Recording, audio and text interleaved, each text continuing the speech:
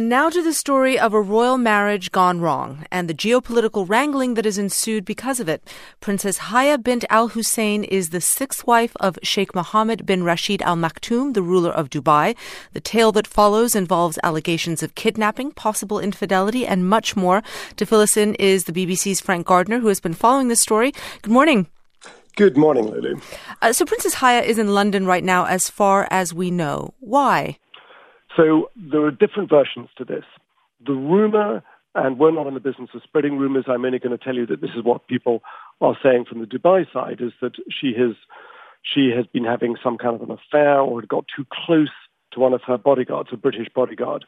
But what her friends who know her very well have told me is that she is deeply concerned and afraid for her own life after discovering details of the escape last year of her stepdaughter, Sheikha Latifa, who is one of the daughters of Sheikh Mohammed. She was a 33-year-old Dubai princess who put a video out online saying, if you're seeing this, then I've not managed to escape. And she fled by sea. She got as far as the coast of India, and there she was essentially recaptured by Indian and Emirati commandos. In fact, we have some of that video. Let's listen to a little bit of it. They put me in prison and they tortured me.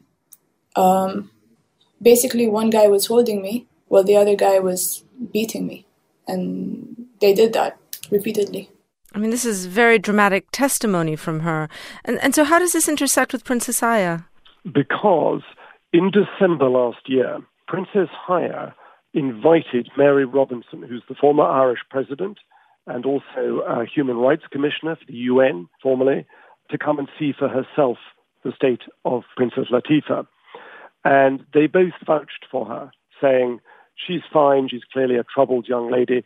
So basically, the official version was that she was mentally unstable and needed looking after. And Princess Haya, according to her friends, feels that she was in some way hoodwinked and given a wrong version of events.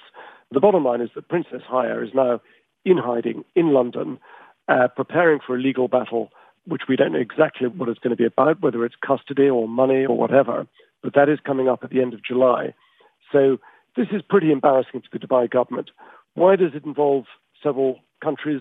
Princess Haya is the daughter of the former king of Jordan, King Hussein, and that makes her the half-sister of the current king of Jordan. She has chosen to come to England, to Britain, where she was educated. Britain has very close ties to the UAE, so this is potentially a very awkward diplomatic spat between two close allies, Britain and the United Arab Emirates. And just finally, it also brings into question the treatment of women in Dubai and particularly by Sheikh Al Maktoum. Arab ruling families are particularly watchful over the female members of the family. The men have a far more freedom, but the honor of the family rests with the women. This is why it's really kind of lifted a bit of a lid on the gilded palace life. It's very clear from the testimony in the video of Sheikha Latifa that she was in a kind of gilded cage. Now, many people would say she had every possible luxury, what she wanted for nothing, but she obviously didn't want to be there. She wanted to get away and live a normal life, and that wasn't being offered to her. The same happened to Sheikha Shamsa, another sister, who tried to escape in 2000 and is now in Dubai, back in the palace. That's the BBC's Frank Gardner in London. Thank you very much. Thank you, Lula.